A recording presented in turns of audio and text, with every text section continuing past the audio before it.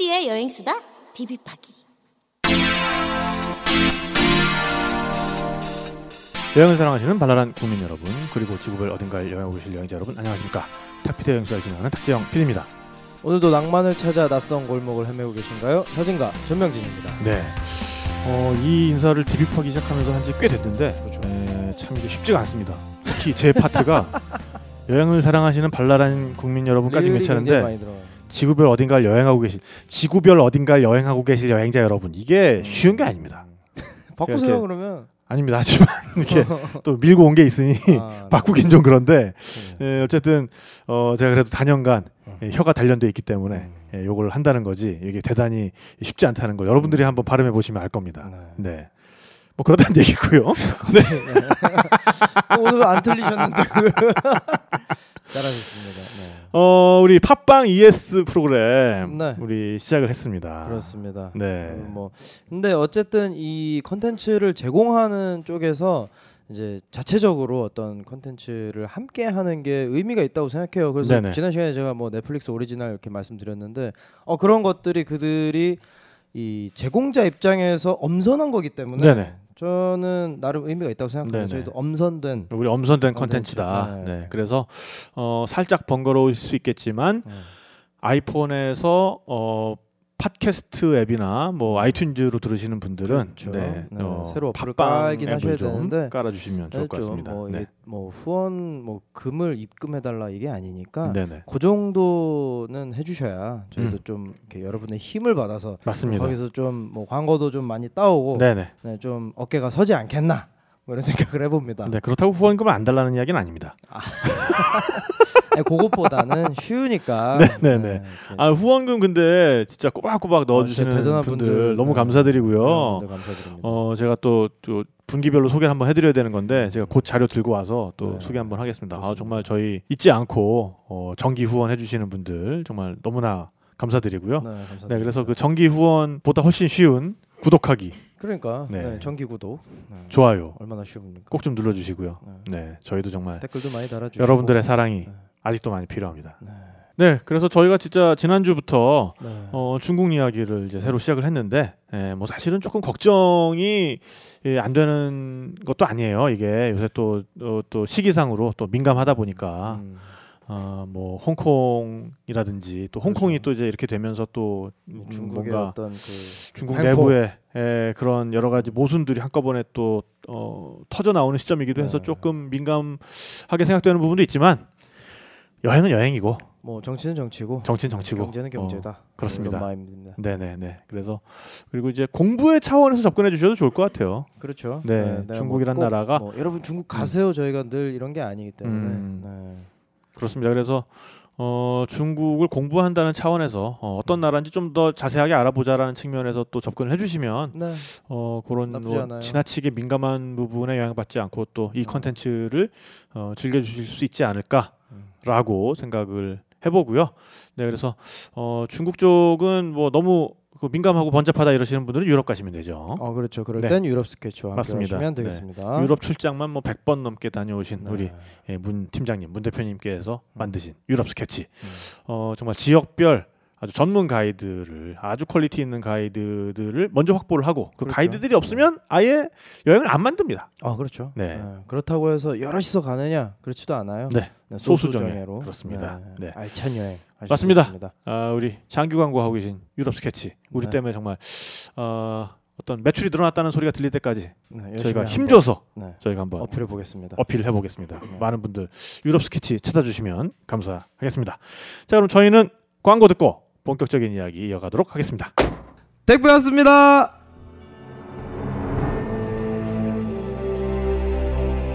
무엇인가? 이 여행 패키지 상품입니다. 꺼내 보거라. 예? 좋은 패키지인지 아닌지 확인해 보겠다. 꺼내 보거라. 여기 있습니다. 아니, 이건 작년에도 재작년에도 다녀왔던 일반 패키지들 아니냐? 이런 고얀. 여봐라, 저놈을 매우 쳐라. 예이! 잠깐만요. 여기 또 다른 게. 이것은 또 뭐? 아니 이건 알아보시겠습니까? 이게 바로 전설의 유럽 스케치! 험한 경력 20년 100회 이상 출장에 빛나는 유럽 전문가 문 팀장이 오픈한 세미 패키지 여행 유럽 스케치. 모객보다는 고객 만족이 우선인 바로 그 여행사 유럽 스케치.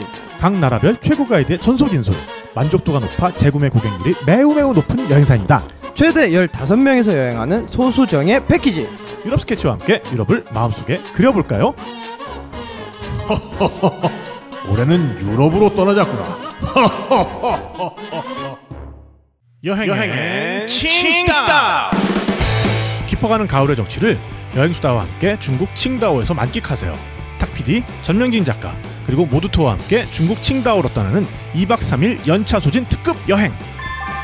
1일차인 칭다오의 핵심 여행지 PI위엔, 신호산 전망대, 맥주박물관, 야시장 등을 둘러보고 2일차엔 탁팀 전팀으로 나누어 저마다 더 관심 있는 주제로 테마 여행을 이어가는 패키지와 자유여행이 합쳐진 퓨전 여행입니다. 11월 22일부터 2박 3일 우리 함께 떠나보지 않을래요? 예약자 전원에겐 모두 투어에서 여행용 파우치 및 프리미엄 칫솔 세트를 제공합니다. 자세한 사항은 포털에서 여행수다 청도여행, 여행수다 청도여행을 검색하세요. 여행의 칭따오.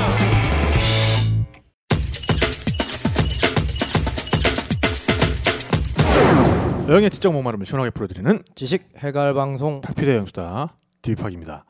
네, 근수쌤 안녕하십니까? 네, 안녕하십니까? 네, 지난 시간부터 저희가 중국 이야기를 시작을 했는데 그럼 우리 근수쌤은 지금 이제 중국 학생들을 보통 가르치시는 일을 하시는 거네요? 네, 맞습니다. 저는 이제 중화권에서 온 학생들만 가르치고 있는데요. 이제 중국어로 한국어를 가르치고 있어요. 그래서 다른 나라 학생이 수업을 듣고자 해도 들을 수가 없습니다. 네. 그렇군요. 중국어로만 강의를 하기 때문에 그럴 수밖에 없겠네요. 네. 뭐 외교관 지난 시간에 말씀하셨는데 뭐 진정한 민간 외교관이시네요. 그렇죠. 좋게 보면 그런 건데 어쨌든 이것도 이제 뭐 영리 추구를 목적으로 하는 것이기 때문에 예. 그리고 이제 저는 이런 게 있습니다. 외국어 다 뭐 관심이 많이 있으시겠지만 만약에 우리가 지금 뜬금없이 갑자기 아랍어를 배우게 됐어요. 근데 아랍분이 아랍말로 나에게 알파벳부터 가르친다. 이거 효율적이지 않지 않습니까? 그렇죠. 네. 그래서 이제 그런 부분 때문에 생각한 게 원어로 해서 가르치고 어느 정도 레벨에 올랐을 때 그때가 한국어로 하면서 하는 게 맞다라고 생각해서 그렇죠. 예, 그런 교육적인 생각이 좀 같은 분들과 함께해서 예, 지금 티칭을 그렇게 좀 하고 있습니다. 그러니까 어떤 한국을 찾는 중국 학생들에게는 어떤 구원의 손길 같은 그렇죠. 그런 굉장히, 존재. 동네도 잘 잡으셨어 신촌. 맞습니다. 거기 뭐 학교들 많으니까. 네. 근데 오늘 아까 오기 전에 제가 인터넷 보다가 보니까 그 망한 타투 경진 대회? 그런 게 있어요. 그러니까 그 어디 유튜브에서 그런 거 방송했나 봐. 그래가지고 그 망한 타투들이 막 나오는데 거기에 어떤 분이 이렇게 아랍어 문장을 팔에다 새겼는데 뭔가 되게 중이병 돋을 때 열정 이거를 또 남들 안 하는 아랍어로 새기고 싶어가지고 열정이 아랍어로 뭔가요? 이걸 물어본 데가 네이버 지식인이었던 거야. 그렇죠. 알고 보니까 다이어트라는 단어였어. 그게 아랍어. 그래가지고 그 대답해준 사람이 그걸 새긴 채로 뭔가 그 아랍어를 하는 사람이 있는 동네에 너무 갔다가 창피하다. 망신을 당하셨다는 굉장히 쓸데없는 얘기였고요. 전혀 완전 산으로 가셨네. 네, 전혀 뭐가 나올 줄 알았지. 그거 물고 싶어요. 저는 지금 또 그걸 물고. 그걸 물고 싶습니다. 알겠습니다. 혹시 그 중국어로 타투하신 건 아니죠? 아닙니다. 사실은 최악의 타투는 이제 전 여친 전 남친 그렇죠. 전처. 이게 제일 무서운 타투. 그거 아주 무시무시한 겁니다. 안 됩니다.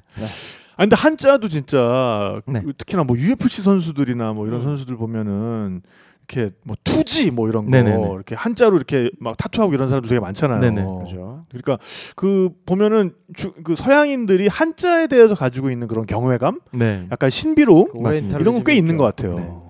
근데 뭐 서양까지 안 넘어가더라도요. 저희 이제 뭐 부모님 세대, 뭐 예를 들면은 뭐 한 50년대생이신 분들, 뭐 40년대생이신 분들 뵈면은 그렇게 왜 팔에 일심이라는 한일자의 마음심 도대체 뭘 표현하고 싶으셨을까요? 일심 초지일관인가요? 일심 많죠. 그 타투 중에서 중국 그러니까 그 한자로는 가장 인기 있는 게 일심이고 옛날에 많이 했었죠. 일본 말로 가장 인기 있는 거 뭔지 아세요?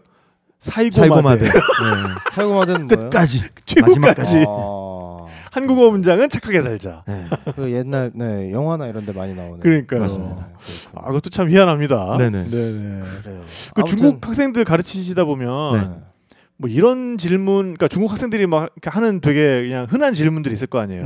이런 질문은 약간 좀 좀 짜증난다. 네. 뭐 이런 질문도 있으세요?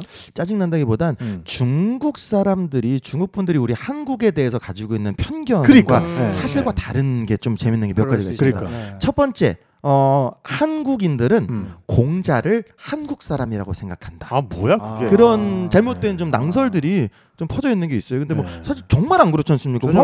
공전 모르는 사람은 한국 사람이죠. 네.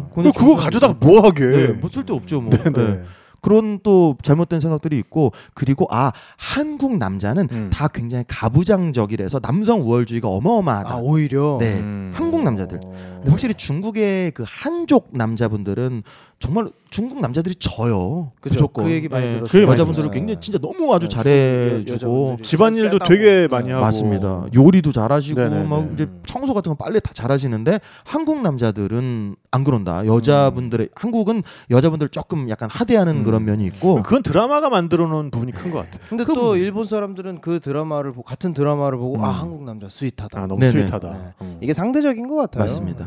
일본 분들은 이제 우리 윤사마 보셔서 그럴 것이고 중국에서는 이제 뭐 사랑이 뭐길래 이런 거 이제 그 대발의 아버지 네네네. 그런 거 보시고 이 못난 놈. 지금 또 이렇게 가는 건가요? 이렇게 장르로 지금 가는 이게 건가요? 또 이게 공감이 되면 괜찮은데 이게 네. 너무 제가 꼬마 때 이야기를 하셔가지고 이제 지난 시간에 이어서 어딜 가면 사실 지난 시간에 들으면서 서부 지역은 진짜 여행 한번 가보고 싶다. 맞습니다. 이런 생각 많이 하게 됐거든요. 네네네. 그래서 우리가 알려진 그런데 말고 좀 서부 지역 이야기부터 한번 스타트를 끊어보시죠. 자, 그럼 다시 이제 여행 얘기로 돌아와서 사실은 뭐 지난 시간에 지역도 지역이지만 여행 방법에 대한 이야기를 좀 해주시다가 우리가 끝이 났어요. 맞습니다. 그래서 여행 테마에 대해서 지난 시간에 중국을 여행하는 뭐 여러 가지 테마가 있겠지만 그 중에서도 일단은 뭐 우리가 기본적인 어떤 중국 하면 딱 떠오르는 것들을 보려면은 뭐 아무래도 이제 베이징, 맞습니다. 뭐 칭다오, 뭐 상하이 맞습니다. 이런 데 가면 좋다고 말씀을 해주셨고 그런 다음에 이제 대자연을 원한다. 대표 선수 뭐 네네. 그런 데는 어디가 있을까요? 자연의 대표 선수 큰 장르로 말씀드리면은 티벳 지역. 티벳 지역이 정말 자연이 너무너무 아름답습니다. 흥미로워요. 근데 티벳 지역이 좀 특수 지역인 것이 거기가 지금 정치적으로 민감한 지역이지 않습니까? 저희 그냥 갈 수 없죠. 없습니다. 자유여행이 불가능합니다. 거기는 무조건 중국이 허가한 중국 내의 여행사를 통해서 그리고 가이드를 낀 패키지 형태로만 외국인이 여행을 갈 수 있습니다. 그 부분이 사실 너무 좀 가슴이 아픈 게 사실 탁피디 여행수다 청취자분들 같은 경우에는 자유여행을 좋아하시는 분들이 좀 많으실 거란 말이에요. 그건 현재로서는 불가능합니다. 네. 어쨌든 그래도 근데 티벳 지역을 내가 한번 느껴보고 싶은데 진짜 티벳 지역, 근데 티벳 지역이 범위가 좀 광범위합니다. 행정구역으로 말하는 티벳 지역이 있고 티벳 문화권으로 말하는 지역이 있는데 사실은 이 티벳 지역, 티벳 문화권이라고 말하는 데는 지금 우리 행정구역으로는 윈난성 북부, 그 다음에 스촨성 서부, 그리고 깐수성 남부, 그 다음에 칭하이성의 서남부 이런 지구까지도 다 티벳 지역이라고 말합니다. 굉장히 많은 티벳 분들이 거주를 하고 계시고 거기에 가면은 특별한 어떤 퍼밋 없이 그냥 가서 티벳 문화를 느낄 수 있어요. 네. 그렇기 때문에 그런 지역에 가서 좀 크게 우리가 동티벳이라고 좀 표현하는데요.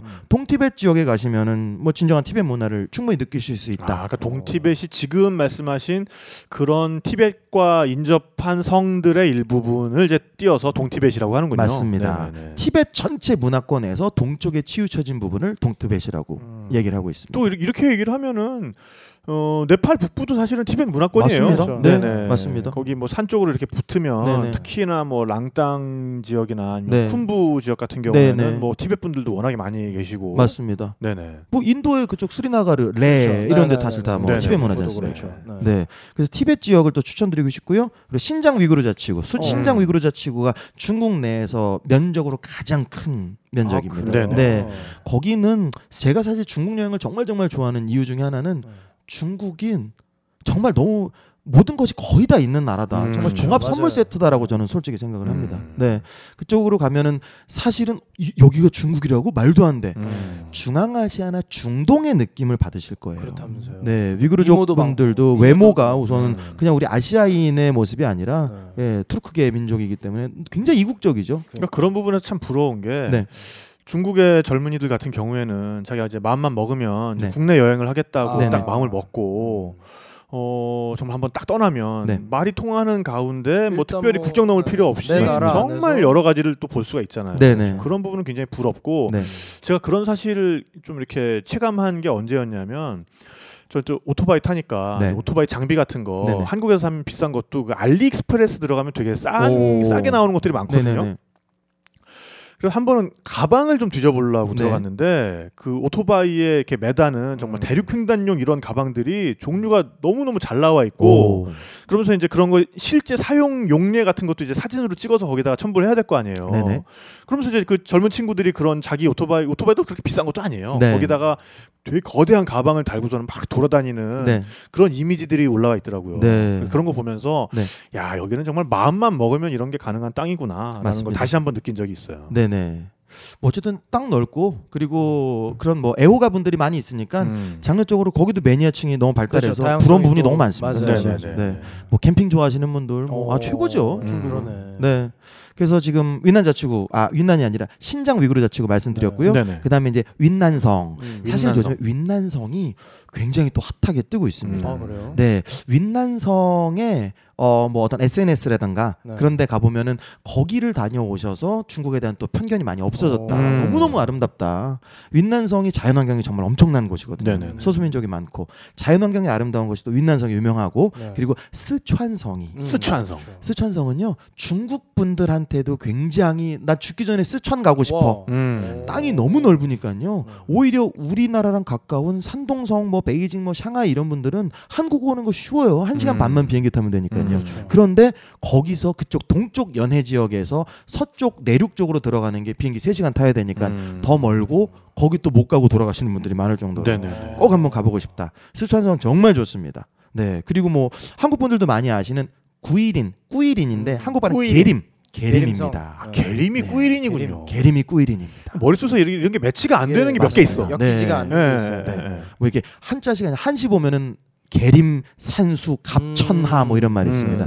계림의 산수는 갑이다, 천하에서. 아 갑이라는 말이 그때부터 갑이네. 갑천하. 아 갑이다. 계림의 천하에서 산수는 갑입니다. 갑이다. 맞습니다. 어허. 그 계림이 카르스트 지형으로 만들어진 지역입니다. 근데 계림이 그때 이제 막 그 대륙 융기작용 이런 것 때문에 생긴 카르스트 지형인데 그쪽으로 해서 오히려 동남쪽으로 쭉 연결이 돼요. 그 카르스트 지형이 쭉 연결이 돼서 바다까지 펼쳐진 곳이 바로 인접 지역인 베트남의 하롱베이가 해상 카르스트 지역입니다. 네네. 네, 다 같은 맥락으로 연결이 되어 있는 곳이에요. 꾸이린이 굉장히 또 아름답고 그리고 이게 지우짜이고우라고 하는데 한국어 발음 구체구입니다. 구체구. 유명하죠. 또 우리 어머니 아버지 네. 굉장히 장각의 좋아하시는. 원각의 뭐, 어마어마합니다. 네네. 장각의 원각의 아름답고 네. 드리고 싶은 말씀이었는데 네네. 구체구의 물 정말 뭐 거기를 보면은 다른 물이 뭐 볼 필요가 없을 정도입니다. 네, 중국 사람들 진짜 죽기 전에 꼭 가고 싶은 곳 구체구. 거기도 네. 석회암 지형이고 맞습니다. 네네. 네, 그리고 또 만봉림이라는 지역이 있는데 거기도 카르스트 지형으로 되어 있는 곳이에요. 네네. 그래서 그 만봉림도 보면은 이렇게 막 그 제가 좀 지명 생각 안 나는데 그 필리핀 보홀섬 쪽에 정말 이렇게 키세스 초콜릿에 엎어놓은 지형 같이 중국 쪽에 10,000개의 그런 봉우리가 있는 지역이 있고요. 네, 그리고 정말 제가 가본 중국 지역 중에서 이거는 풍경으로는 정말 말을 할 수가 없다. 야딩이라고 하는 지역. 처음 들어봤어요. 야딩, 팍딩 뭐 이런 데 이름은 들어본 것 같은데. 예, 야딩. 그 야딩이라고 있는데 거기가 스촨성의 서남 지역이고요. 그다음에 윈난성의 동쪽 지역이랑 접경이 돼 있고 티베트 지역이라고 그 3개 지역이 3개 지역이 마주치는 그런 곳인데 사실 야딩은 샹그릴라라고 하는 지역 많이 들어보셨을 거예요. 네. 정말 거기는 사실은 예전에 미국의 탐험가 조셉 록이라는 사람이 내셔널 지오그래픽에다가 사진을 한 장을 딱 기고를 했습니다. 그 언제쯤이죠? 그게 1928년 정도일 거예요. 20년대. 네, 1920년대 내셔널 지오그래픽에다가 사진 한 장 기고를 했는데 그 사진을 모티브로 해서 제임스 힐튼이라는 사람이 소설을 하나 썼습니다. 소설 제목이 잃어버린 지평선이라는 소설을 발표를 했어요. 근데 서구인들이 그 사진과 그 소설을 보고 야 정말 나는 내 삶이 너무 팍팍한데 이 정말 이 무릉도원에 가서 살고 싶다라고 하면서 사람들이 거기가 어딘지 다 막 여행 애호가들이 찾았어요. 상상 속의 낙원을. 맞습니다. 인도 막 티벳, 네팔 그다음에 그 중국의 티벳 지역 윈난성 찾아갔는데 결국에는 그 야딩이라는 곳에 가서 거기서 한 주지 스님이 그때 1928년에 맨 처음에 여기 방문한 조셉 록이 찍은 사진을 보여주면서 여기가 여기다. 하고 매칭이 된 걸 찾고 여기가 바로 샹그릴라. 답이 나왔습니다. 딱 맞아 떨어진 거예요? 딱 맞아 떨어졌습니다. 네네네. 이거는 설이 아니라 그냥 게임이 끝난 겁니다. 야딩이 샹그릴라입니다. 근데 이제 많은 분들이 좀 오해하고 계신 부분이 있는데 중국 내에 샹그릴라라고 하는 지명이 있어요. 그래요? 네, 그 지명은 사실 윈난성에 있는 쫑디엔이라고 하는 지명이 있는데 그 지명을 중국 공산당과 중국의 이제 그 관광국이 집중적으로 개발을 하기 위해서 마케팅을 합니다. 이 쫑디엔이 여러분들 서구 분들이 알고 계시는 샹그릴라예요. 그래서 우리는 아예 이름도 샹그릴라로 바꿨어요라고 하면서 사실 많은 분들이 그 샹그릴라라고 하는 현 지역을 거기가 그 샹그릴라구나 알고 계신데 잘못 알고 계십니다. 이건 순수 마케팅에 의해서 만들어진 거군요. 물론 무고 가와이 같은 거죠. 맞습니다. 무고 가와이. 이것도 좀 막 잡아 물고 싶어. 물어 뜯고 싶어요. 물어 뜯지 오지 마세요. 네, 물어 뜯진 않겠습니다. 넘어가세요. 아니 그 왜 루마니아에 그 드라큘라성 뭐 불안성 이런 거 있죠, 드라큘라 가문이랑 아무 관계도 없는 성을 갖다가 이게 그 영화에 나온 성이랑 비슷하게 생겼으니 여기가 맞습니다. 거기요 뭐 이런 식으로 팔아먹고 하는 거잖아요. 브라시오브. 네네네. 안 물어뜯겠습니다. 네.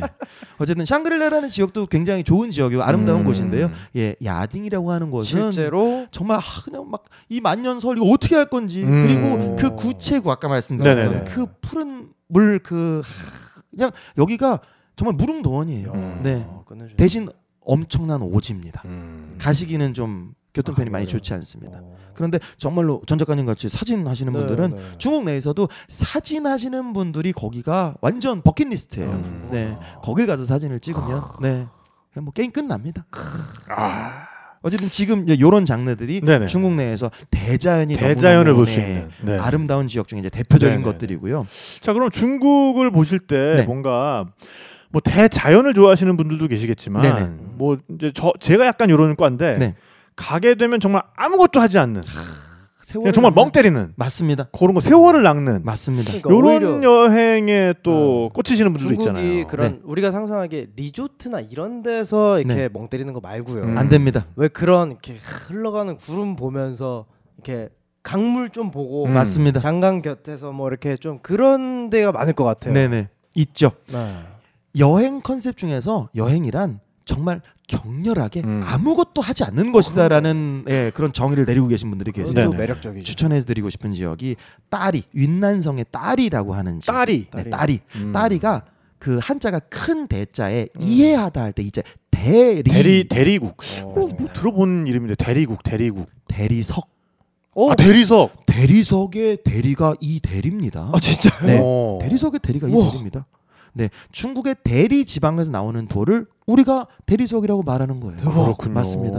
그 대리라는 지역 딸인데 중국어 발음으로 딸이가 중국 배낭여행자들의 고향 안식처.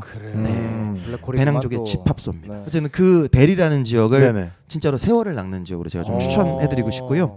그런 다음에 또 바로 인근에 있는 버스로 한 3시간이면 가는 곳인데 리장이라고 하는 곳이 리장. 많이 들어봤죠. 아주 유명하죠. 한국어 발음 려강입니다. 려강. 그곳에는 그 옥룡설산, 한국어 발음이 옥룡설산인데 중국어 발음은 이제 위롱쉐산이라고 합니다. 이름도 잘 지어. 위롱쉐산. 옥, 그 제이드, 그 옥. 그다음에 우리가 드래곤, 용. 그다음에 설, 그 스노우. 그다음에 산. 그 위롱쉐산이라는 곳은요. 지구에서 북반구에 있는 설산 중에서 그 가장 낮은 지역에 있는 것이 바로 위롱쉐산. 네. 그리고 그곳이 다 중국 소수민족 중에서 나시족이라는 소수민족이 있어요. 한국 발음 납서족인데 동파 문자를 사용하는 분들이에요. 지금도 그 동파 문자 상형 문자거든요. 아직도 상형 문자를 쓰는 분들. 그분들의 고향인데 고성이 있고 그리고 이게 고성 얘기면은 우리 그 센과치히로의 행방불명 있지 않습니까? 그 미야자키 하야오 감독 도대체 어디를 가서 모티브를 했느냐? 많이 사실은 대륙을 다녀오신 분들, 지우펀인 분들 이제 만약 설들이 많이 있죠. 그런데 뭐 저는 뭐 당연히 지우펀도 다녀오고 그 다음에 리장도 다녀왔지만 그래도 리장이 저는 좀 더 가깝지 않나? 가까운 게 아닌가. 홍등 많이 있고요. 고성입니다. 궁금하네. 그래서 그냥 리장 고성 그렇게 알고 계신 분들 많잖아요. 맞습니다. 리장 고성. 리장 고성. 그쪽도 굉장히 아주 장기 체류자들이 엄청 많이 계신 그런 곳이고. 그리고 깐수성 남쪽에 랑무스라고 하는 지역이 있는데 거기도 티베트 지역입니다, 사실. 랑무스. 그게 한자가 어쨌든 스는 그 우리가 그 절을 뜻하는 그 절사자입니다. 아, 샤오린스 맞습니다. 소림사. 맞습니다. 네네. 거기가 이제 한국 발음은 랑목사라고 합니다. 네. 그 지역도 그냥 되게 시골이에요. 시골인데 그냥 막 야크들 뛰놀고 그 티벳 이제 많이 그 티벳 절들 많이 있고요. 그리고 그냥 거기서 그냥 가만히 있는 거예요. 가만히 있으면서 티벳 많이 차나 돌리고 네. 티벳 할머니분들이 이제 뭐 야크 고기 막 많이 그 애들 장난감처럼 생긴 거 이렇게 돌리면은 뭐 불경인 거가 똑같다고. 맞습니다. 그냥 돌돌돌 애들이 뭐 돌리고 있으면은 잠깐만 이리 와 볼래? 아저씨 좀 줘봐. 나중에 이제 돌리고. 갑자기 이제 말 안 통하 그러면 애 울고 그러면은 미안해라고 또 뭐 아니죠 이제 또 그 야크 그 고기 BBQ 한 소가지 좀 주고. 네. 그렇게 지내는 거예요. 네네네. 이제 이런 말씀드리면 이게 사실 언어 얘기가 나와야 되는데 저 중국어 한 마디도 못 하는데 중국 진짜 영어 안 통하는 나라 아니에요라는 질문이 있습니다. 팩트입니다. 안 통합니다. 네네. 그런데 그것도 저는 여행 좋아하시는 분들에 대해서는 크게 그거를 개의하시면 안 된다고 생각합니다. 영어 안 통하는 나라들 몇 개 있잖아요. 대체적으로 그렇죠. 구소련 국가 엄청 안 통합니다. 러시아어 해야 거기 갈 수 있어요. 일본도 그래요. 잘 안 통하죠. 일본. 네. 그런데도 다 가고 가잖아요. 네. 그리고 물론 뭐 자꾸 여행자들한테 나쁜 마음 먹고 좀 사기치려고 하는 분들도 있죠. 네. 뭐 빠르간지 뭐 큰일 나지 않습니까? 네. 난리 나죠. 그냥 그런 거는 얘기할 필요가 없어요. 모로코 가도 다 난리 나는 거고 이집트 유럽 가면 가도 뭐 유럽 간다고 안 그런가요? 그럼요. 근데 중국어를 못하지면서도 분명히 순수하고 착한 분들이 저는 당연히 더 많다고 생각을 하고 대신 아무것도 준비 안 하고 가서 나잡수하면 정말로 잡혀 먹히게 되는 건데 스스로 중국어를 못하더라도 그런 어떤 여행 커뮤니티를 통해서 뭐 사실은 뭐 탁피디 여행 수다를 통해서라도 기본 어떤 지식을 가지고 가신다라 그러면 개념 잡고 가시면은 예 괜찮은 겁니다. 그리고 좋은 분들 만나서 또 좋은 안내 받으실 수 있고 그럼요. 좋은 추억 쌓고 언어가 중요하지 않습니다. 그리고 사실 뭐 미운이 고운이 해도 우리가 한자 문화권이어서 그래도 뭐 기본적인 한자들은 우리가 알고 있잖아요. 물론 맞습니다. 이제 중국 본토 같은 경우에는 그 간체자를 많이 쓰게 돼서 우리 눈에 좀 서른 글자들도 있지만 가장 기본적인 글자들은 그래도 우리가 몇 개 알고 있기 때문에 맞습니다. 그런 걸 통해서 뭐 필담을 나눌 수도 있고 우리 근수쌤만 해도 한자 배우신 세대인가요? 그럼요. 지금은 혹시 그러니까요. 요새는 한자를 잘 한문 과목이 없나요? 선택 과목으로. 선택 과목도 잘 안 하는 거 같고 선택을 잘 안 하죠. 저는 한자 교육을 엄청 중요하게 생각하는 사람이에요. 우리 한국어의 70%가 한자어로 이루어져 있고 그래서 사람이 논리적 사고를 하기 위해서는 우리나라 말을 잘 이해해야 되는 것이고 그러려면 한자어의 뜻을 잘 이해해야만 기본적인 논리 구성이 전 된다라고 생각하는 사람입니다. 한자 교육 너무 한자 교육을 안 하니까 이제 무조건 뭐 이렇게 아이고야. 무조건인데 무조건 뭐 이렇게 그런 거 많죠. 큰일이네요. 안 되는데 그거 소개팅 나간 다음에 애프터 걸었을 때 까이기 가장 좋은 거 아닙니까? 뭐 그런 게 카톡하다가 무식해 보이긴 바로 차단이죠 뭐. 전 무조건 뭐 영희 씨만 사랑하겠습니다. 무조건 정말 무적이네요 무적. 대적할 상대가 없는 거죠 그런 사람은 바로 아웃. 또 튀었죠. 어쨌든 뭐 그런 지역도 그렇게 뭐 너무 그 언어 때문에 너무 쫄지 마시라. 공포스러워하실 필요는 없을 것 같다. 맞습니다. 네. 어쨌든 격렬하게 아무것도 하지 않는 그런 지역들. 뭐 제가 간단하게 세 가지만 좀 소개를 드렸습니다. 좋습니다. 네네. 자 그리고 그러면 이제 중국을 또 여행함에 있어서 이게 또 중국이 역사가 긴 곳이잖아요. 그러니까 역사적인 어떤 그 뭐 소위 뭐 명승고적이라고 하는데 그런 역사적인 것들의 밀도가 굉장히 높은 지역. 맞습니다. 뭐 이런 데도 있을 것 같아요. 무엇보다 그리고 삼국지 좋아하시는 분들 많잖아요. 삼국지 과거에 많아요. 그런 과거의 어떤 찬란했던 문명을 볼 수 있는. 그런 데가 또 있을까요? 삼국지로만 먼저 말씀을 드리면 삼국지 중에서 우리 위초고 삼국 위초고. 그러니까 여기서부터 뭔가 좀 익숙한 이야기야 그래도. 위초고.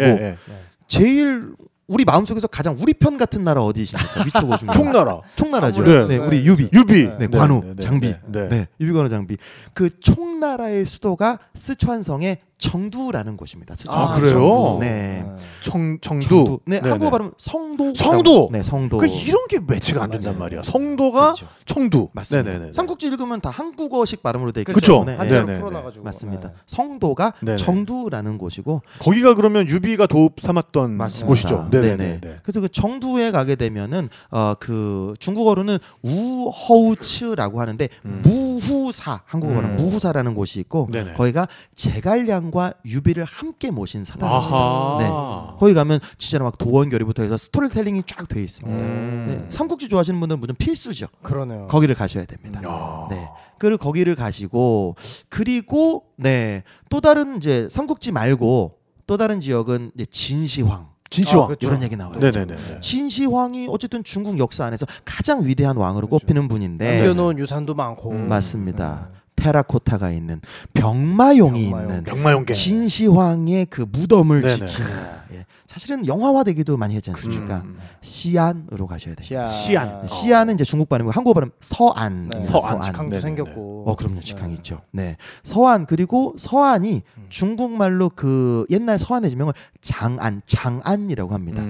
여러분들 말씀 중에서 이건 정말 장안의 화제인데. 장안의 화제. 그게 장안입니다. 그래요? 네. 맞아요. 그 장안의 화제라는 게 나는 뭔가 뜻하는 장 안에서 화제다. 설마 그 장 옷장을 아니 시장? 그 장님 그러니까 뭐 네. 시장할 때 장 네네. 그러니까 장 밖의 화제가 아니라 네. 장 안의 화제다. 그게 아니었군요. 맞습니다. 지금 시안이라는 곳에 왜냐하면 중국에 사실 뭐 중화사당도 있고 네네. 그리고 분명히 뭐 4대 문명 중에 하나고 그렇죠. 뭐 동양 문화의 정수라는 건 솔직히 인정하지 않습니까? 네네네. 인정하지 않습니까?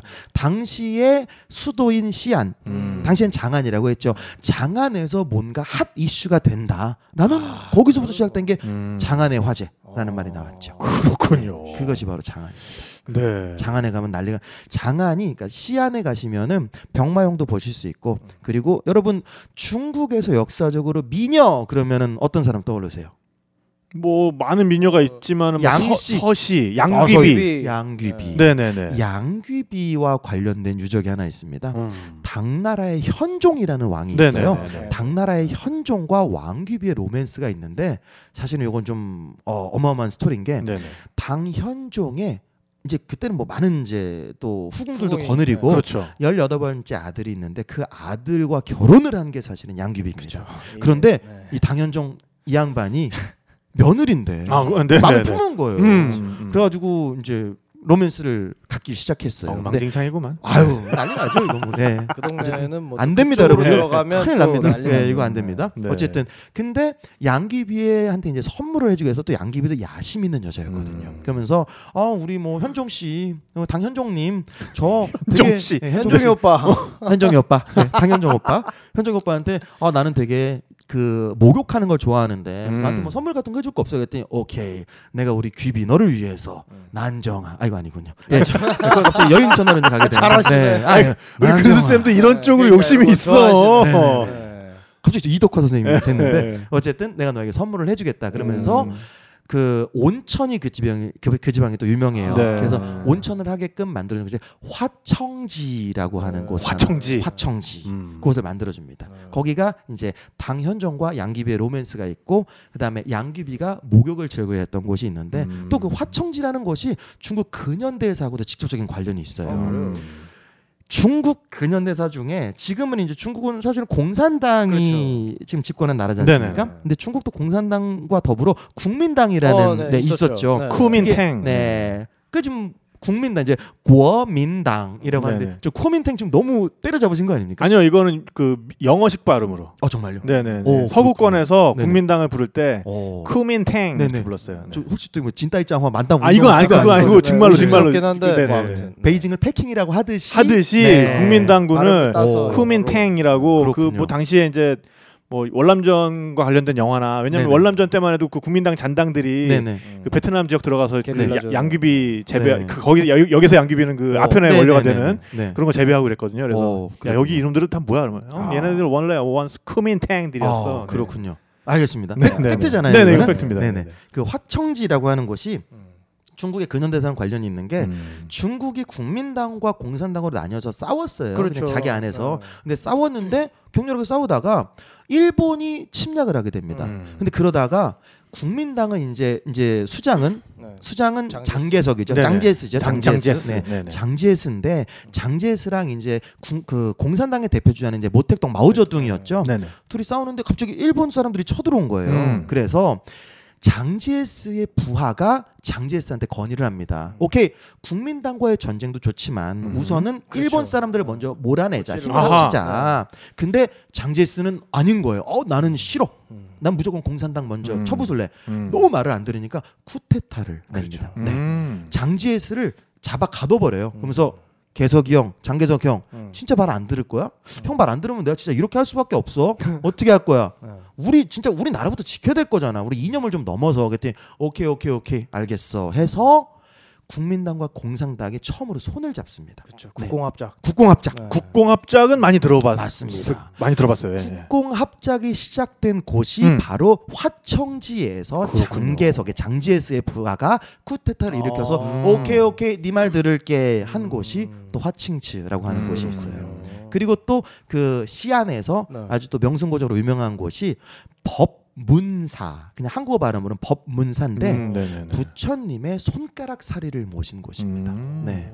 사실은 이제 아시아에서 그 부처님의 사리를 모신 곳이 뭐 스리랑카의 불치사 뭐 이런 데도 있고요. 네. 근데 거기는 실제로 이제 부처님의 손가락 사리를 모셨다라고 해서 불교도 분들한테 정말 성지 같은 그런 곳이 있고요. 그리고 또 아주 유명한 또 제가 봤을 땐 타피디님 잘 아실 것 같은데 그 막 무협 소설 보시는 분들 중에서 그런 것도 거기에 미치는 분들 있죠. 소림파, 무당파, 화산파가 있거든요. 그렇죠. 중국의 화산이 시안에 있는데 막 우리가 인터넷 같은 데서 중국에 막 말도 안 되는 험준한 산들이 있어요. 어떻게 길 하나 막 나무판 해놓고 막 진짜 바로 떨어지면 죽는 그 산이 화산입니다. 시안이 그런 이제 명승고죠. 그런 부분들이 유명한 곳이 있고요. 이번에 우리 가는 그 칭다오 있잖아요. 거기에 노산이라는 산이 있거든요. 맞습니다. 이 노산이 또 전진파의 어떤 본거지였어요. 거기도 무협 쪽이 전진파. 그러니까 무협의 또 그 구파 일방이라고 그 아주 유명한 또 도교의 일파가 있는데 그 전진파의 이 구척이 또 이 장산풍 이런 분들이 이제 수련을 하던 곳이 우리 가는 또 칭다오에 또 있습니다. 청취자분들 이거 무슨 무협 소설 안 들으시면 좀 안 와닿지 않는. 그럼 이거 막 잡아보면 전진파 있으면 무슨 에릭파 있나요? 무슨 앤디파 있나요? 이런 식으로 혼내주세요. 그래요. 지금 어서 당장 혼내주십시오. 이거는 시도 안 맞고 재미도 아니야 재밌는데? 재미는 괜찮을걸요? 전진파 빵빵 터지는구만은. 이게요? 아유. 지금 신화 지금 신화참도 지금 훌륭하십니다. 팬클럽들 그렇죠. 한번 혼나보실래요? 활동하고 계시니까. 활동하고 계십니다. 알겠습니다. 정말 이분이 욕심 많으셔 보니까. 야심이 만만하신 분이야. 야심이 만만하신. 자, 어쨌든 그래서 자, 그래서 그런 명승고적으로 유명한 지역을 제가 좀 말씀을 드렸고요. 자, 그러면은 또 이 정리해 오신 테마가 몇 개가 있어요. 그 중에서 어떤 우리가 소수민족 얘기 많이 했잖아요. 네, 소수민족 말씀 많이 드렸죠. 소수민족의 문화를 또 좀 집중적으로 볼 수 있는 거. 이런 것도 재밌을 것 같아요. 소수민족 문화는 우선 윈난성이 윈난. 제가 그 지난 시간에 한번 소개를 드렸는데 중국 내에서 막 가장 많은 소수민족이 살고 있는 곳이고 동남아랑 접경을 이루고 있기 때문에 동남아를 구성하는 그런 민족 구성 중에서 그 윈난성에 살고 계시는 소수민족들이 굉장히 많은 지역이거든요.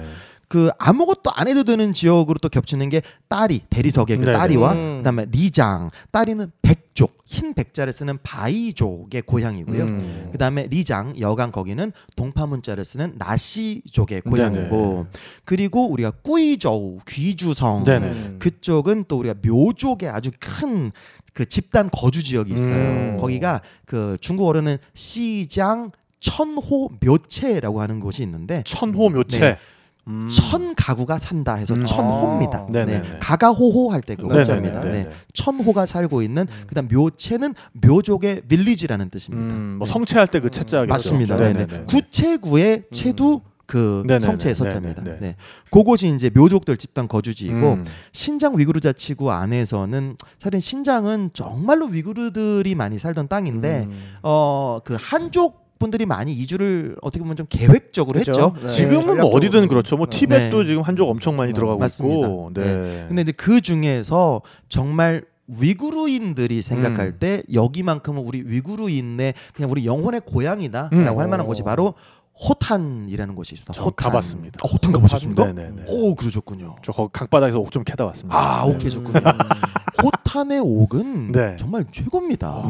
중국 내에서 옥을 가장 인정하는 두 지역이 있습니다. 첫 번째 호탄의 옥, 두 번째가 미얀마의 옥. 요 두 개의 옥을 중국 내에서는 최고의 옥으로 칩니다. 거기 참 가슴 아픈 게 사실 가서 이제 취재한 건데 정말 그 사회적으로 네. 아무것도 할 일이 없어졌을 때 네네. 마지막으로 찾아오는 곳이 또 거기이기도 해요. 맞습니다. 그래서 그냥 강바닥에 나와서 네. 그냥 하루 종일 그냥 별다른 도구도 없어. 그냥 맨손으로 네. 그 강 옆에 있는 그냥 그 진흙을 네네. 그냥 계속 긁고 있는 거예요. 맞습니다. 그러다 보면은 하루 종일 하면은 뭐가 나오도 나오긴 해. 아직도. 네. 네네. 그러니까는 그 크기에 따라서 차이가 있을 뿐인데 네. 그러니까 정말 좀 노하우가 있고 이런 양반들은 네. 거기서 이제 엄청나게 큰 거를 캐서 네. 일확천금을 하기도 하는데 네. 그게 아니면 대체로 그냥 하루 종일 팠는데 뭐 네. 한 2-3천 원 그냥 받고 팔만한 거 네. 그냥 하나 나오면은 네. 이제 그거 팔고서는 한 2-3천 원 벌어가지고 집에 가는 거고. 네. 근데 정말 웃긴 게 그걸 넘기는 순간 그걸 누가 사잖아요? 네. 그럼 그 사람은 그 즉시 어디 저기 가게 가서 파는데 그 네. 즉시 가격이 2배가 돼. 엄청나죠. 네, 그렇게 되죠. 그런 식으로 가격이 브로커를 통해서 네, 계속 뛰어요 가격이. 그렇게 됩니다. 근데 이제 그 실제로 채취를 하는 위구르족 분들은 이제 교육도 좀 제대로 못 받으신 분들도 그러니까. 많고 비즈니스 쪽으로는 좀 안 되니까 결국엔 노동만 제공하는 맞아요. 예. 뭐 다이아몬드 광선도 그렇고 뭐 많죠. 코발트도 그렇고. 그렇습니다. 네. 좀 가슴 아픈 지역이지만 위구르인들의 영혼의 고향이라고 하는 호탄이 있고 어쨌든 정말 가볼 만한 지역이긴 해요. 정말 아직은 네. 황량하면서도 네. 뭔가 꽉 차 있고 그런 네. 느낌이었어요 저한테는. 그리고 청취자분들 중에서 이런 여행 장르 좋아하시는 분들이 있으실 거예요. 아, 나는 남들 다 가는 데는 진짜 싫어. 그런 분들이 난 있죠. 레어템 여행지를 좋아해. 음. 예. 저도 애청자니까 뭐 예를 들면 심수진님 같은 분들 네네네. 컨셉 있잖아요. 네. 왜 여러분들은 남들 다 가는 데만 가세요? 이거 있지 않습니까? 센 데만 가야지. 네, 난센 데만 간다. 근데 사실 그 답은 알고 있거든요. 시간이 없어서 그래요.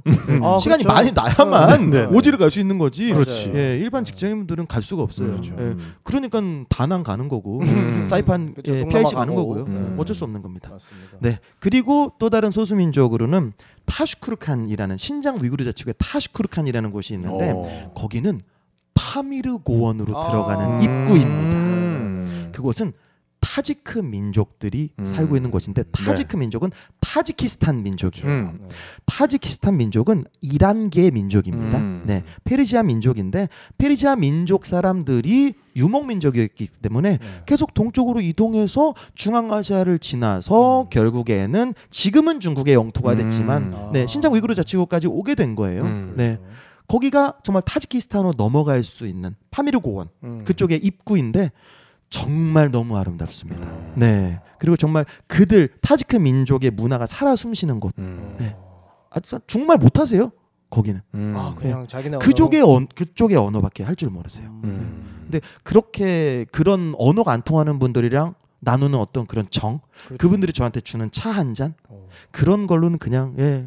그렇게 계속 그렇게 매료가 돼 가는 것 같아요. 고원 지역. 맞습니다. 그렇게 고원. 어떤 좀 여행하기 불편하고 네. 사람들의 발길이 좀 아직까지는 많이 안 닿은 곳일수록 그런 어떤 불편함과 그 사람들이 베푸는 호의, 네. 그렇죠. 그런 어떤 무조건적인 그냥 인간의 이런 네네. 거는 그냥 반비례하는 것 같아요. 네. 진짜 진짜 여행이 편리해지면 편리해질수록 그런 건 오히려 찾아보기 힘들게 되고. 인류 보편의 그런 정을 느낄 그러니까요. 수 있는. 맞습니다. 네. 그리고 이 타슈크르칸이라는 지역은 굉장히 오지 여행하시는 분들 중에서 굉장히 중요한 지역인 게 거기에서 바로 육로로 파키스탄으로 넘어갈 수가 있어요.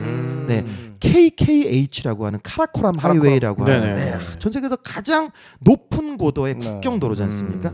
그리고 사실은 거의 막 오지 여행에서는 그 꼭 가고 싶은 버킷리스트 중에 하나죠. 훈자 마을로 들어가는 그렇죠. 베이스 캠프입니다. 파키스탄의 혼자. 맞습니다. 그쪽으로 넘어가는 예. 통로입니다. 그렇게 돼 있고 그리고 윈난성 남쪽에 징홍이라고 하는 곳이 있는데 거기가 이제 그 태국 쪽 태족들 다이족들이 사는 네네, 곳이 네. 있고요. 그리고 한번 소개드렸던 동티벳 분들 계시는 분 거기가 다 소수민족들이 티벳 분들이 사시는 곳이고 그 다음에 자오싱이라고 그 꾸이조우성의 귀주성의 자오싱이라고 하는 곳이 동족 중국의 동족들이 사는 문화가 있습니다.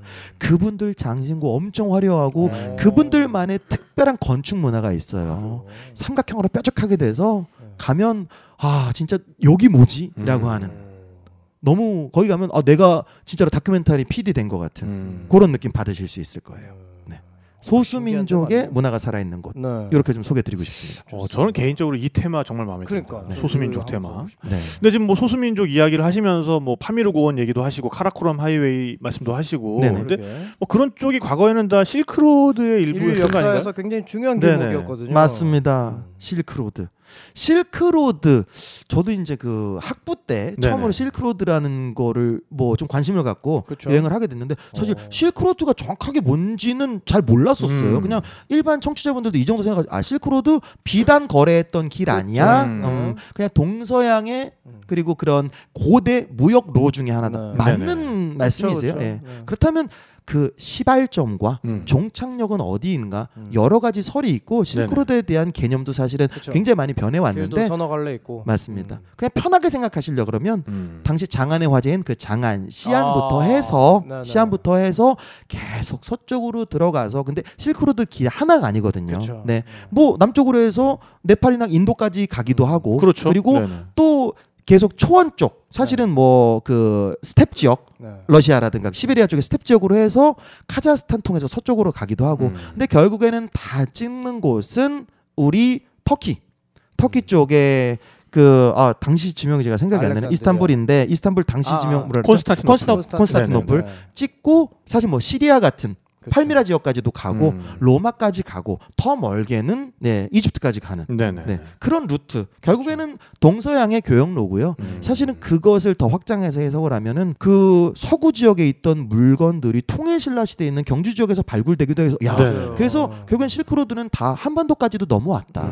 그리고 당시에 이제 신라 사람들이 배를 타고 일본에 또 전달을 해주죠. 네네네. 네, 뭐 그러니까 그런 모든 것들이 다 이제 광범위해지는 겁니다. 어쨌든 짧은 의미로는 장안에서 시작된 그런 물건들이 중국의 그런 비단이 서구까지 연결이 되고 그리고 다 이슬람 상인 통해서 어떤 향신료라든가 네네. 하는 그런 부분들이 다 중국에 전래가 되고 했던 고대 무역로다. 이제 이게 실크로드인데 네. 그럼 과연 중국 여행에서 실크로드를 어떻게 내가 접목시킬 것이냐. 맞습니다. 네네. 네네. 중국 구간이 굉장히 길어요. 우선은 시안에서 시작을 합니다. 그래서 시안에서 시작을 해서 시안에서 서쪽으로 쭉 가는 게 바오지라고 하는 거. 사실 이제 그거는 또 제갈량이 사망한 그곳인데 네. 바오지에서 서쪽으로 쭉쭉 뭐 텐소이 그다음에 란저우 그리고 우웨이 장예 지우추엔 그리고 자위관이라고 하는 곳까지 우선은 들어갑니다. 자위관은 일단 이름이 좀 그렇긴 한데 네. 그냥 한국어 발음으로는 이건 제가 물지 않겠습니다. 네. 가욕. 네. 팟캐스트는 이렇게 자유로워도 되는 거예요. 그럼요. 되긴 하는데 그 더러워져요. 그런가요? 하지 마세요. 네. 그럼 이거를 뭐 영어로 하면 뭐 마스터 어쩌고 이렇게 막 그렇게 되는 건가요? 마스터. 네. 알겠습니다. 안 되겠네요. 네. 그 가욕관, 자위관이라고 하는 곳이 만리장성에서 최서단에 있는 곳. 만리장성의 서쪽 끝. 네. 중국인들의 개념에서 거기까지가 사실은 거의 한족들의 문화권이었고 거기를 서쪽으로 하는 곳은 다 오랑캐들이 사는 곳. 그렇죠. 그리고 서역이라고 말했어요. 옛날에 서역. 예, 그리고 막 진짜로 막 오랑캐뿐만 아니라 많은 막 귀신들이 살고 그래서 서유기에서도 그쵸. 그런 쪽까지 지나가야만 결국에 인도의 불경을 구하러 가는 거잖아요. 요괴를 부르시는 그런 무슨 뭐 화염산에서 손오공이 우마왕을 만나서 타초선으로 네네. 불을 끄고 다 그게 신장 위구르자치고. 네. 그러니까 중국 사람들한테는 그냥 세상 밖의 세상이었네요. 그러니까. 맞습니다. 네. 그리고 그쪽부터 이제 사막이 되기 때문에 많은 어떤 탐험가들이 가서 돌아가서 살아 돌아오지 못하고 그러니까 건너가면 죽는 거예요. 네. 근데 이제 또 뭐 뚫는 사람들이 있어서 그쵸. 네. 이제 거기 그 자위관이라고 하는 곳을 지나가게 되고 그런 다음에 더 서쪽으로 가면 둔황이라는 둔황 막고굴 모가우쿠라고 하는 불교 미술의 정수죠. 예. 그 둔황이라고 하는 곳에는 중국에서 가장 유명한 이제 그런 건조한 지역이기 때문에 몇천 년의 간다라 미술 다 그대로 있습니다. 네, 거기도 실크로드의 굉장히 이제 요충지고요. 그런 다음에 계속 또 서쪽으로 가면 이제부터가 진짜 신장 위구르 자치구로 들어가는데 하미라는 곳이 있습니다. 하미는 하미과. 어우 너무 잘하시네요. 네, 과일 맞습니다. 그거 엄청 맛있는 거 있어요. 네. 네. 멜론이에요. 네. 멜론인데 이제 그 위구르 사람들은 하미라고 이제 그 한족 말로는 네네. 하미과 네네. 과실을 뜻하는 그 과자를 쓰고 똑같은 그런 것을 중앙 위구르 그 중앙아시아 가게 되면 딩야라고 합니다. 딩야.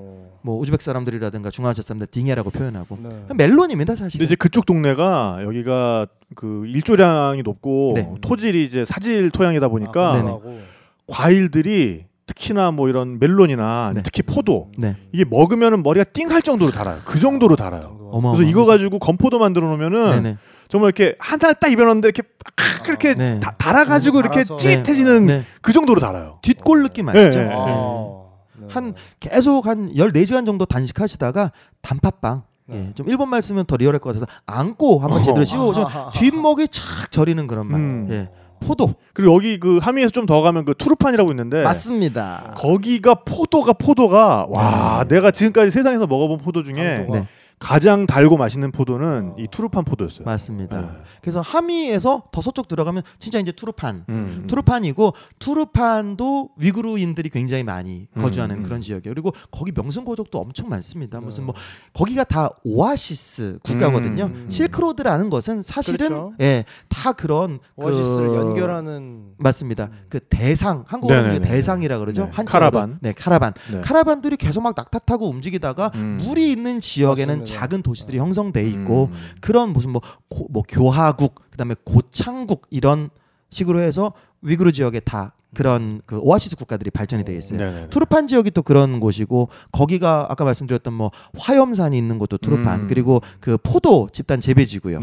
그쪽으로 하고 더 서쪽으로 아주 조금만 더 들어가면 한 3시간만 더 가면 우르무치라고 하는 곳이 나옵니다. 우르무치.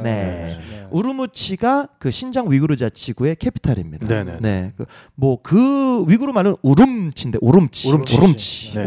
근데 이제 중국 발음만 우르무치라고 하는데 우름치. 거기까지를 보통 가장 기본 코스로 얘기를 합니다. 근데 우르무치에서 시작을 해서 또 길이 3가지로 나뉘어져요. 북쪽 루트로 들어가게 되면은 뭐 카자흐스탄 지역으로 초원지대를 지나가서 카자흐스탄으로 나가는 그런 곳이 있고 그다음에 남쪽으로 해서 타클라마칸 사막을 해서 또 중간길과 또 아랫길로 나뉘게 되는데 사막을 피해 가야 되니까 맞습니다. 그렇게 해서 가게 되면은 사실은 종착지를 뭐 파키스탄 지나가서 인도로 잡을 수도 있고요. 아니면은 그 우즈벡 쪽으로 해가지고 중앙아시아 쪽으로도 길을 뚫을 수가 있고, 그렇게 해서 결국에는 어떻게 해서 콘스탄티노플과 그 다음에 로마나 이집트까지 가느냐, 그 길들이 다 실크로드인데 그 중에 중국 노선까지가 우르무치와 더해서는 3갈래로 나뉘어져 있는. 아까 근데 소개를 드렸던 사실 뭐 호탄이라던가 그 다음에 뭐 카슈가르 그리고 뭐 타슈쿠르칸 그런 곳들이 다 실크로드에서 가장 유명한 오아시스 도시들입니다. 그렇군요. 네네. 야, 또 이렇게 머릿속에 그 저는 또 가본 곳들이 겹쳐 있다 보니까 이 루트가 싹 그려지면서 또 가슴이 두근두근해지는 또 그런 부분들이 있네요. 꿈의 루트죠. 자, 어쨌든 실크로드를 좋아하시는 분들도 뭐 중앙아시아도 중앙아시아지만 이 중국을 빼놓고 생각할 수는 없다. 맞습니다. 그렇죠. 굉장히 많은 부분이 일단 뭐 중국에서 시작을 하니까 그런 부분도 중국 여행이 굉장히 큰 테마다라는 거 알아놓으시면 좋을 것 같고. 자, 그리고 뭐 우리 아까 좀 이렇게 멍 때리는 여행 이야기도 하셨는데 또 멍 때리는 것도 멍 때리는 거지만 뭔가 좀 중국에서 정말 대자연의 품 안에서 아예 거기까지 내가 그냥 그 잠자리까지 지고 들어가서 뭔가 좀 아웃도어 라이프를 좀 체험해보고 싶다. 아웃도어 이런 것도 가능할까요? 확실합니다. 확실한 곳이 있습니다. 자, 아웃도어 라이프 좋아하시는 분들, 난 진짜 내가 몸으로 뭘 해야 돼? 그래야 여행 온 것 같아라고 느끼실 만한 그런 분들은 자, 후티아오샤라는 곳이 있는데 후티아오샤 호도협입니다. 호도협. 풍경 아름답기로 그 무슨 되게 강이 엄청나게 큰 게 막 세게 지나가고 막 이런 데 아닌가요? 호도협이 한자가 호랑이 할 때 호자, 그다음에 도약하다, 점프, 뛰다 할 때 하는 도, 협은 협곡할 때 협자입니다. 여기가 윈난성 리장에 있는 곳인데요. 리장에서 뭐 버스 타고 한 2-3시간 정도 가게 되면 나오는 곳인데 여기는 전 세계 3대 트레킹 코스 중에 하나입니다. 뭐 뉴질랜드의 밀포드, 그리고 두 번째가 페루의 마추픽추, 그리고 그 2개와 함께 더불어서 중국의 후티아오시아 호도협이라고 하는 곳이 정말 여기는 그 걷는 길이 그리고 이 길을 말씀을 드리려면 차마고도라는 길을 사실은 차마고도를 말씀드려야 돼요. 차마고도는 무엇이냐? 그 우리가 마시는 티, 그 차, 그다음에 우리가 horse, 그 마, 그다음에 고도는 오래된 길. 중국의 차와 근데 중국의 전밀히 말하면 윈난성이나 그 스촨성의 차가 굉장히 유명하거든요. 그 차들을 당시에 티베트 지역으로 두 나라는 다른 나라였거든요. 근데 티베트 지역은 말이 유명했었습니다. 그 중국 사람들이 차를 갖다 주고 말을 예, 받아오는 그 아. 고대 교역로가 차마고도인데 물물 교환을 하는 거군요. 그러니까. 맞습니다. 네네. 차마고도는 사실은 실크로드보다 더 오래된 고대 정말 그렇죠. 최고 가장 오래된 교역로입니다. 새들도 못 넘어간다. 맞습니다. 그곳들 중에 하나가 호도협이라는 트레킹 코스 안에 들어가요. 정말 아주 좁은 길인데 거기에 지금도 실제로 당나귀라든가 말에 물건을 싣고 네 정말 티베트 쪽으로 가는 마방이라고 하거든요. 사실은 카라반이죠. 그쵸? 카라반인데 그쪽 지역에서 이제 마방이라고 하는데 말에 싣고 아직도 그 길을 따라서 물건을 옮기는 분들이 계세요. 네. 호도협이라는 그곳이 바로 차마고도의 굉장히 중요한 요충지입니다. 그럼 가면서 이제 텐트 치고 자고 막. 거기는 트레킹 코스가 잘 돼 있는 게 객잔. 객잔. 네. 객잔하면 또 용문 객잔 아닙니까? 또 그러실 줄 알았어. 또 김용 하실 거 아니에요? 또 김용. 네. 룽먼 크지안. 네. 네. 용문 객잔. 용문 객잔. 신용문 객잔. 네. 네. 영화로도 나왔고. 네. 저 애주가들 사이에서는 한때 상하이 객잔. 상하이 객잔. 네. 이게 객잔이라는 게 이제 중국 단어죠, 그러니까. 그 맞습니다. 숙소를 가리키는. 숙소입니다. 네. 술도 음식과 술을 팔면서 위에는 숙소가 있는. 맞습니다. 네네네. 네. 객잔이 굉장히 좀 잘 돼 있어요. 그리고 그 서양 분들이 굉장히 사실은 트레킹을 정말 더 좋아해서 서양 사람들한테부터 개발이 됐죠. 근데 이제 지금은 오히려 원래 중국 분들은 그런 트레킹 많이 안 했었는데 근데 지금은 또 많이 중국도 젊은 사람들이 그들의 국내 여행이 지금 막 열이부터 지금 막 열기가 엄청나요. 그렇다더라고요. 그러니까 네팔 그 히말라야 트레킹 코스 가봐도 중국 사람들 점점 많이 오고 있어요. 네네. 그러니까 그 히말라야에서 로찌가 하는 역할을 여기 호도협 코스 가면 이제 객잔들이 한다는 거네요. 맞습니다. 네네. 그렇게 잘 돼 있어서 거기 가서 그런 객잔에서 1박하고 뭐 야영을 하는 그런 분위기는 아닙니다. 네. 너무 좋습니다. 그리고 그 차마고도 안에 왼쪽으로 보면 막 최고 해발 4천 몇백 미터인 그 옥룡설산 그 있고 그다음에 똑같은 4천 몇백 미터인 하바 설산이라는 곳이 있는데 왼쪽에도 설산, 오른쪽에도 설산. 그리고 바로 옆에는 호도협인 협곡, 낭떠러지. 밑에 물 지나가고. 실제로 죽이겠네 진짜. 1년에 실족 사고가 정말로 그래서 돌아가시는 분들 몇 명씩 생기는 그런 곳이에요. 어마어마한 곳입니다. 네. 거기가 지금 아웃도어 할 때 또 굉장히 또 중요한 곳이고 스촨성에 송판이라는 곳이 있습니다. 송판. 송판이라는 지역은 옛날에 또 역사적으로 당나라와 그 다음에 토번국인데 티벳의 옛 명칭이 토번국이에요. 근데 당나라랑 티벳국은 당시에 굉장히 라이벌 국가였어요. 네, 그런데 계속 치고받고 싸우다가 화친전책을 이제 펼쳤죠. 하면서 당시 당나라의 왕이 이제 토번국의 티벳 왕이 송첸캄포라는 사람이 있는데 우리 싸우지 말고 친하게 지냅시다. 오케이, 좋아, 송첸캄포. 나 그래, 우리 싸우지 말고 친하게 지내자. 대신 그러면 네 딸 나한테 시집 보내. 나 그래서 그렇게 많이 했죠. 당시에 그 딸이 문성공주라고 하는 공주예요. 그래서 문성공주한테 딸내미야 미안한데 그냥 또 외교를 네 한 번 바쳐서 씨 가라. 티벳으로 가라. 알겠사옵니다. 아바마마. 또 효녀네 또. 네네. 네, 가는데 가다가 본인의 나라를 떠나고 싶지 않잖아요. 민족이 다른데 그러니까. 가면서 싫은데 이제 막 거기서 당나라를 바라보면서 눈물을 흘렸다라고 하는 옛 명칭은 송판이 송주입니다. 송주. 그곳이 유명한 곳은 이제 그렇게 당시 이제 문성공주와 송첸캄포의 그런 조각상까지 그 새겨져 있는데 거기가 중국 최고의 홀스 트레킹 장소입니다. 그렇군요. 말을 타고서는 말을 타고 1박 2일, 2박 3일 그냥 그 우리 가이드분이 근데 가이드분들이 다 티벳 쪽이세요. 그 말을 이끌고 엄청난 험준한 산을 1박 2일, 2박 3일 가면서 진짜 막 정말 신선 노름입니다. 그러면서 이제 저녁이 딱 되면은 그분들이 텐트를 딱 쳐주시고 거기서 야영을 하는 거예요. 정말 막 뭐 큰일 나죠. 네. 혼나죠. 진짜 이거 유행어 얘가 있어. 아주 그냥 따끔하게 혼난다. 아주 피가 날 정도로 따끔하게 혼이 납니다. 또 넘어갔죠. 또 피가 난다 뭐 이런 식으로 하는 거. 뭐 거기까지 괜찮습니다. 괜찮습니까? 네. 청취자분들 뭐 갑자기 채널 돌아가고 이런 건 괜찮아요. 왜 이렇게 오바해? 막 이런 있을 수 있는데 뭐 컨셉이 그렇고요.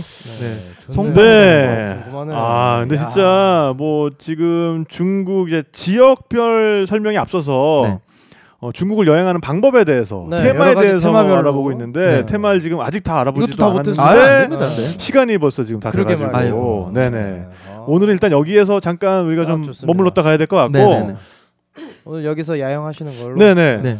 우리 근수쌤 나오셨을 땐 제가 앞으로 한 개씩 그 말미에 요걸 한번 좀 요청을 드리고 싶어요. 네네. 중국을 여행하시는 분들이 알아놓으시면 좋을 만한 짤막한 회화.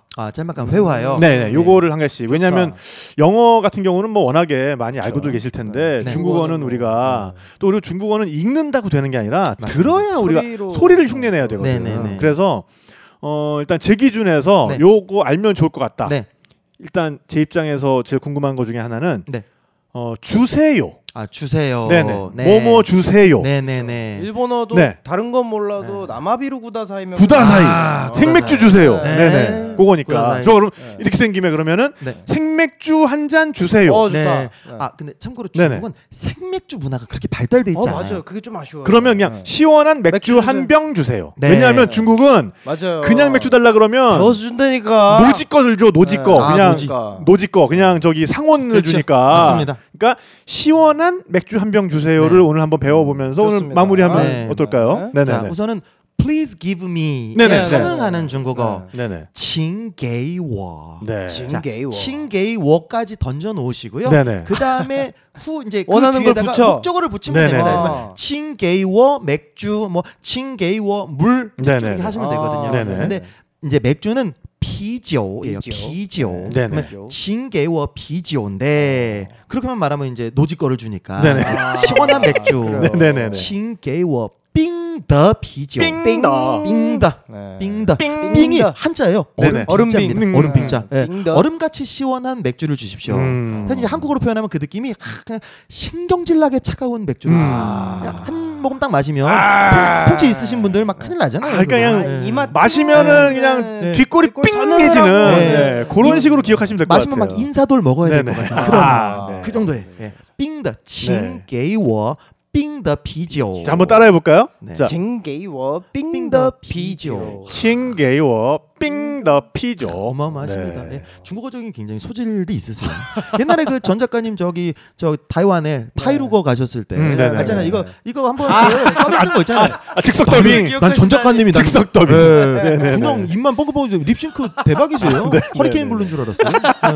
옛날 사람 허리케인 블루. 야, 또 요거 하시면 우리 올드팬 인증이신데. 그렇죠. 대만 갔을 추억한 대목까지 소환해 주셨습니다. 그렇습니다. 자, 어쨌든 오늘 배운 표현 시원한 맥주 주세요. 칭게이워 빙더 피지오. 요거 기억하시면은 어디 가시든 시원한 맥주 드시는데 문제 없을 것 같습니다. 그렇습니다.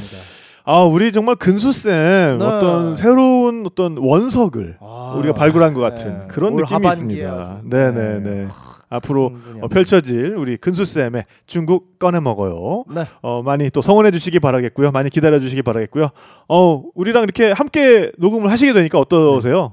너무 좋습니다. 사실 여행 좋아하는 분들은 이 느낌이 게스트하우스에서 딱 갔는데 오지 갔는데 갑자기 외모 딱 보면 알잖아요. 한국 분인지. 혹시 한국 분이 해가지고 얘 어떻게 여기까지 오셨어요? 그러면서 얘 어찌어찌 하다가 그냥 맥주 한 병 마시면서 길거리에서 그 바베큐 먹으면서 딱 그냥 형 제가 호도역 갈라 그러는데 그렇지. 거기 좋아요? 뭐 이렇게 물어보면 이제 쫙쫙 나오는 거지. 그렇죠. 너무 편안한 분위기입니다. 좋습니다. 여행수다의 매력이 아니겠습니까? 감사합니다. 네네네. 어쨌든 정말 저희도 너무너무 즐거운 시간이었고요.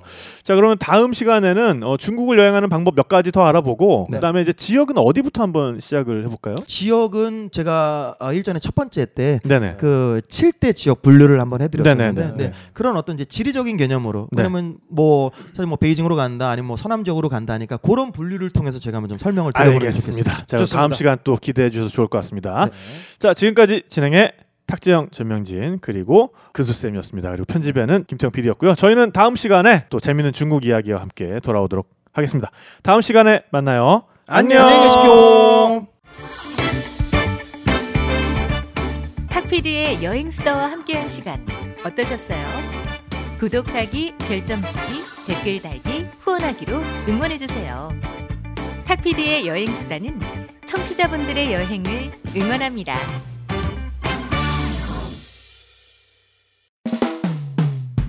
수없이 반복된 일상에 나른한 하루가 지겨워 내 마음은 훌쩍 떠나고 싶은데